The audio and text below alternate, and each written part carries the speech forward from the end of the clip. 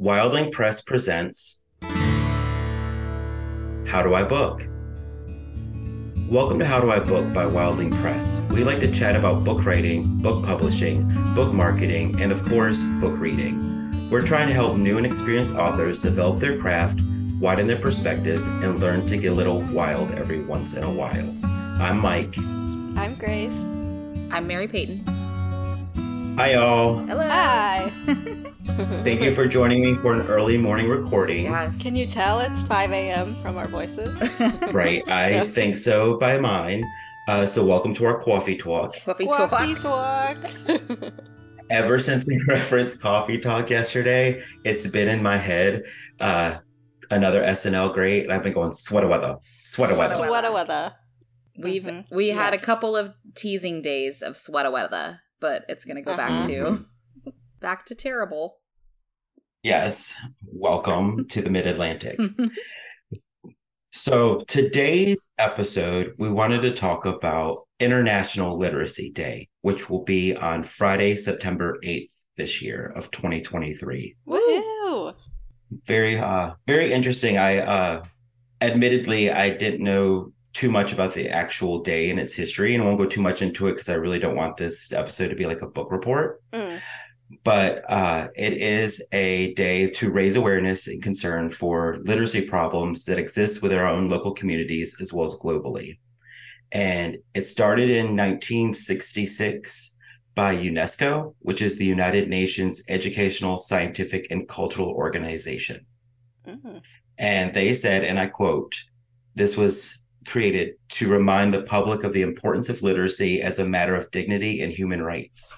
Love it. The human rights part It is important. that serious. Yes. Yeah. It is that serious. And staying on the side of things real quickly for the book report side of things, I pulled up some... Mike, I love a book report. I will just say that. Yeah, especially on Literacy Day. We love it. Come on. Yeah. I had some statistics pulled up. They're eluding me now, but I'm going to find them. Here we go. Okay, so some statistics for us real quick, because we know we're all like math wizards. Oh, so interesting. So less than 40% of the percentage of American third grader students who don't read at grade level. That's huge. It is pretty large. That's a shocking statistic, I would say. And, and the thing is like, even like, as lucky as we are for some things in the country that we live in, we won't go into the things that we are not at the moment, but we still have a pretty high reading level compared to the rest of the world. Yeah. And so it's a little wild with that. 75% is the percentage of children who struggle to read their whole lives if they fall behind at age 9. Oof. Yeah, I think that age makes sense. Yeah. Yeah. Just because I feel like that's the point where it kind of starts getting more serious. I wasn't going to bring this up because I don't remember the source, which is not good. But I did see something about how a lot of grade school teachers feel inadequately trained for helping kids who have issues with reading. So like they know how to teach reading. They know like all these tips and tricks and things, but like they have less good education and training on how to help kids who have harder times, like kids with dyslexia and stuff. So that makes sense that if they don't get that kind of extra help that they need by that age, then it's going to be hard forever.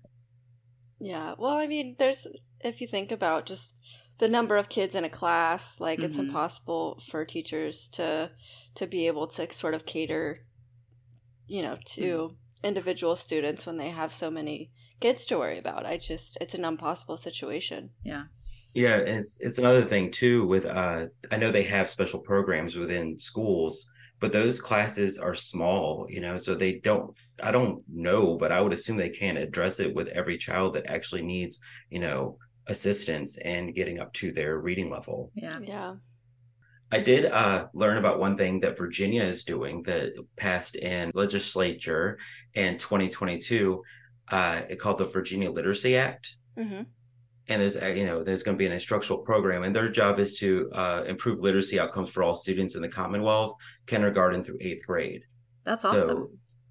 it's Yeah, kind of that's cool great. that they're coming up with these programs and like supplemental programs and core programs and intervention materials as well for students so that they can have the advantage of literacy as they go into their young adult and adult lives. Yeah. Yeah.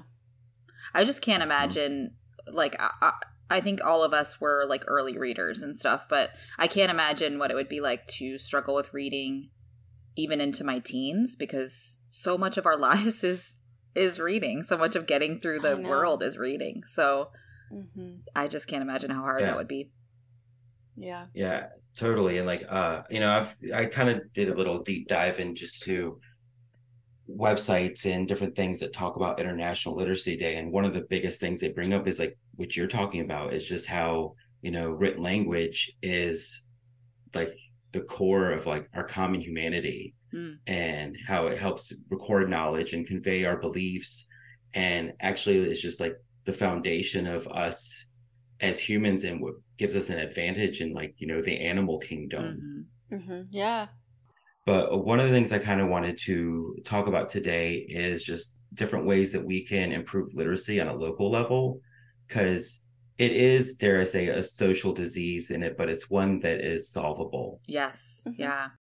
And it's just by doing simple things. And I know that, especially, within the Wilding group, we're always sharing book ideas and book recommendations and sharing our love of reading with not only our friends our own age, but family members that are younger, that are in grade school and doing those things. And that is one big step right there, is just sharing your love of reading and learning with other people. And hopefully that it becomes infectious. Yeah. Oh, I do have another statistic No more. that goes onto the, I know, I'm just that goes kidding. on the No, adult side of I'm things. just kidding. In the US, like, the population's pretty large, but, we do have a literacy rate of 99% as stated by globalcitizen.org. But they still say that 36 million adults can't maintain employment because of their inability to read or write.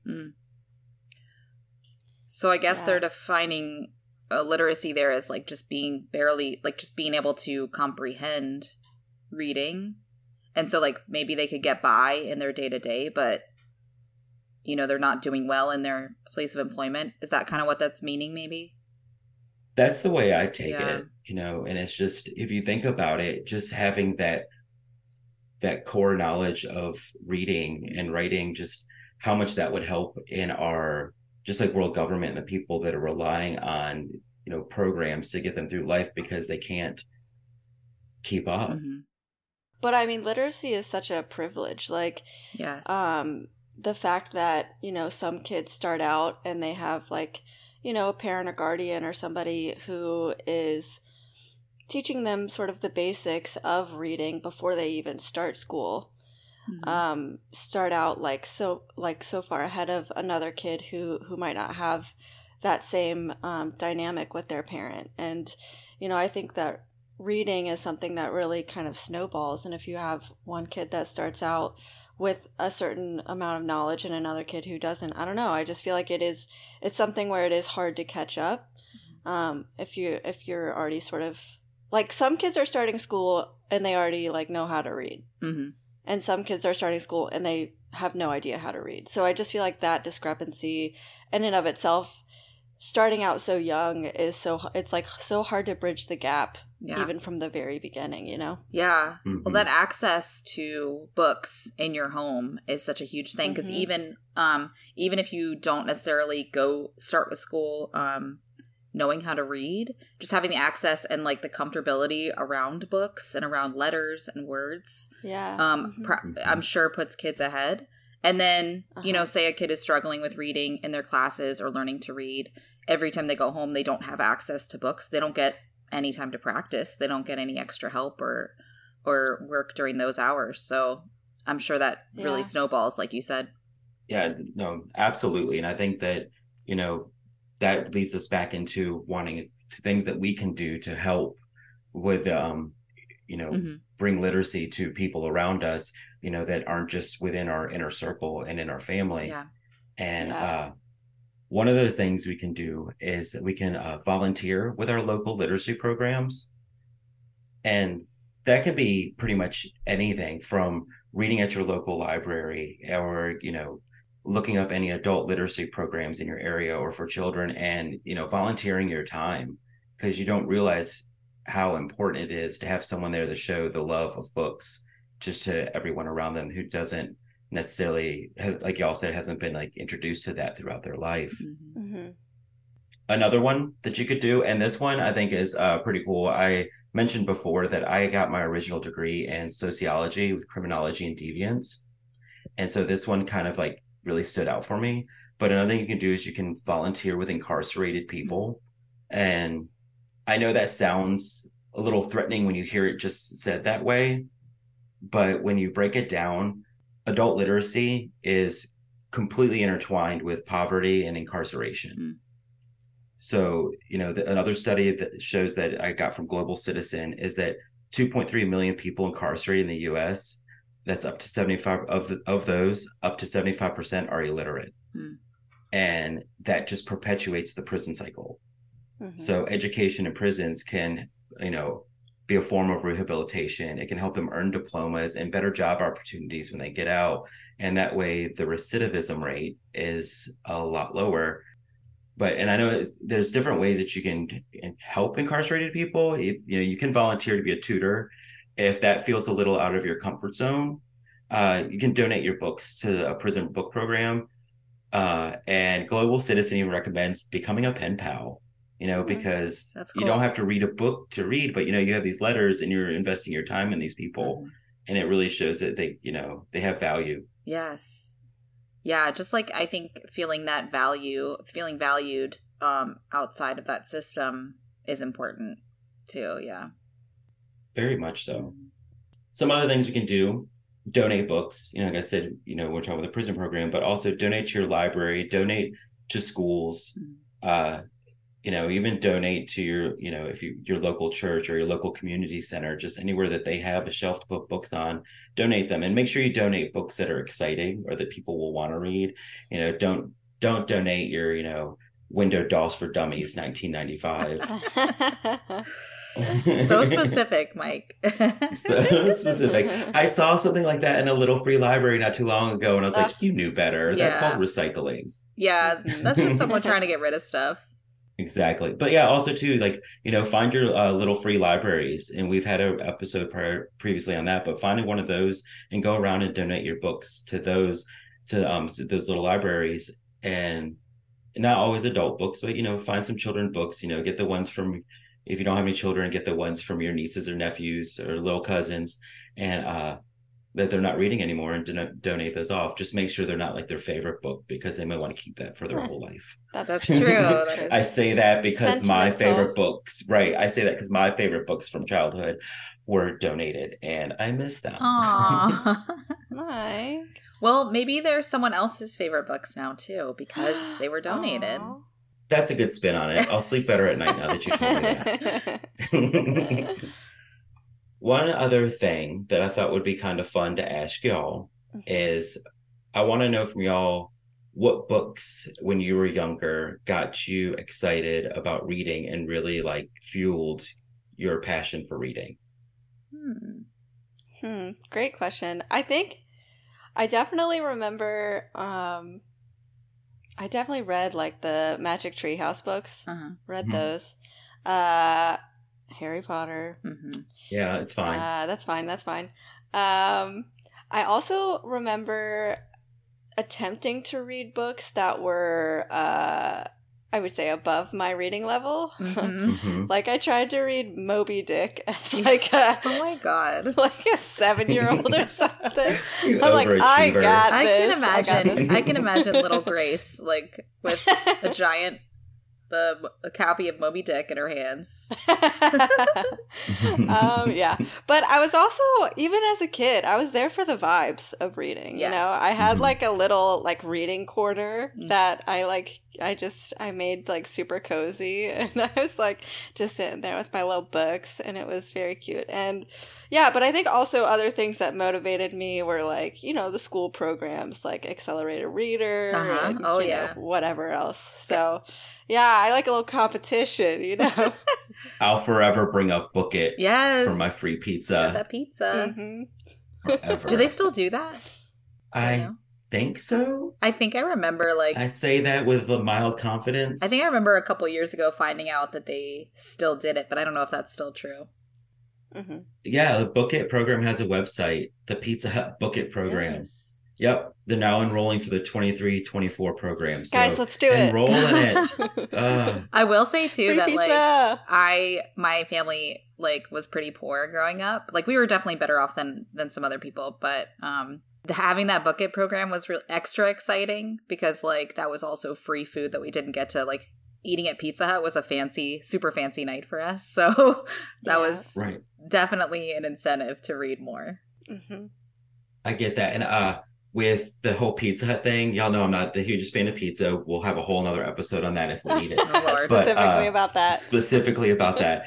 But I will say that classic old school Pizza Hut and Mm-hmm. playing the Pac-Man games, and things like that were just such a drive for me. And I just saw recently that in our area, I believe they opened up a classic Pizza Hut, and it looks like the one we grew up with on the inside, and they serve the deep dish and the cast iron and all that. So I'm kind of like, do they have a Book It program for adults? Because I want to go there and get my free pizza. Well, MP, how about you? What is a book that got you really into reading? So I was trying to remember, and the ones that stick out in my mind, I don't know necessarily were the ones that started it, but the ones that I was reading during the time when I was really getting into it.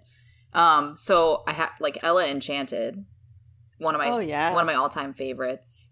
I loved that book as a kid too. Yeah, it was just so good and magical. And actually, I think I've mentioned this before, but my mom used to take us kids, she was a single mom. She used to take us kids out on she would take us separately out for an evening as a fun time. We got to pick whatever we wanted to do, and I always picked going to Borders bookstore, which no longer exists. And I would I found Ella Enchanted, I fell in love with it, and I would read as much as I could while we were there for a bit and then put it back, and I would hide it behind the other books people weren't going to find it so that people couldn't buy it in the meantime. And then I would wait until the next time that I could go on this date night with mom or whatever, which sounds weird, but that's all I can think of. To continue reading it. So that's how I ended up reading all of Ella Enchanted. So maybe that's why that's beautiful. It means a lot to me. But yeah. That's wholesome. Also, your mom's the best. I know. I feel like that's a really cute idea. Yeah, it was so fun. It really made us feel special. I loved the Animorph series because that was my exact, my favorite kind of book when I was that age. So grade school, I don't know, 5th grade or whatever it was, 3rd grade, was books about regular kids in regular life, but then they find a magical world, or they are pulled into some sort of magical or sci-fi world. Because obviously, because I was that's gonna happen to me one day. But Animorphs definitely did that. It was very cool. Which one did you want to morph into the most? Oh, I mean, there's such good ones. They could morph into a tiger, or probably at that time I wanted to morph into a horse. Nice. Horse girl. Horse girl.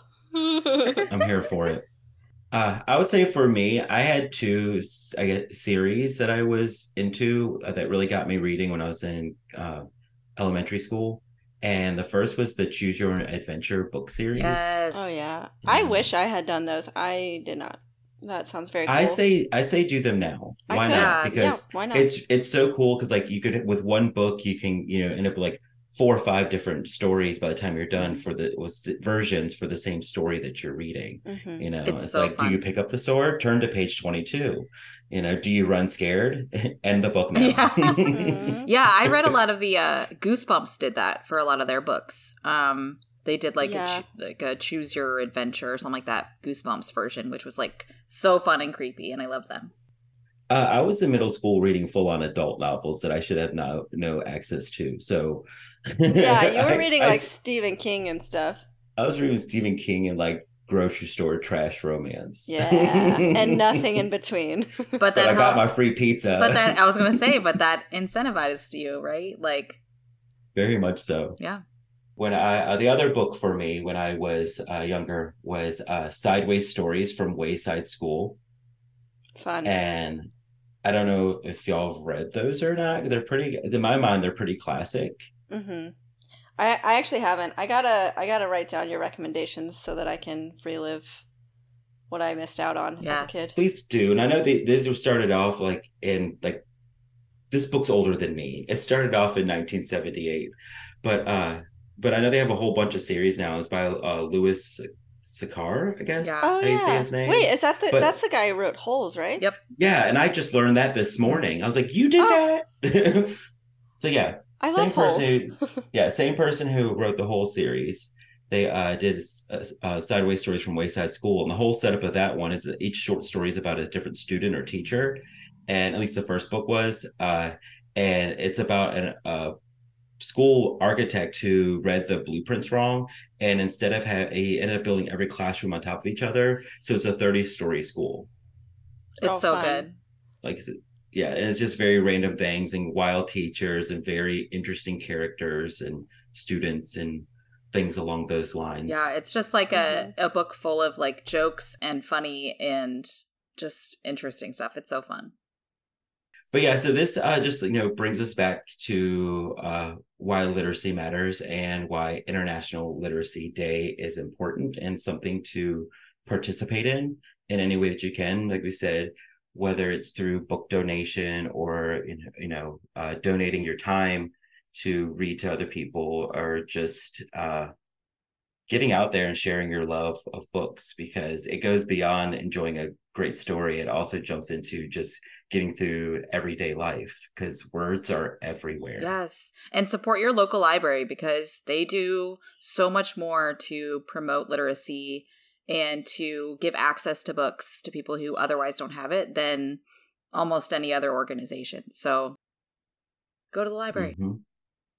Go to the library. Yeah. And that's how you book. This episode was recorded and edited by me, Michael Hardison. Our logo is also designed by me, Michael Hardison. Our theme music was produced by Jason Hilton. Please check out the show notes for a link to the accompanying blog post, and visit us online at Wildling Press on social media or at wildlingpress.com.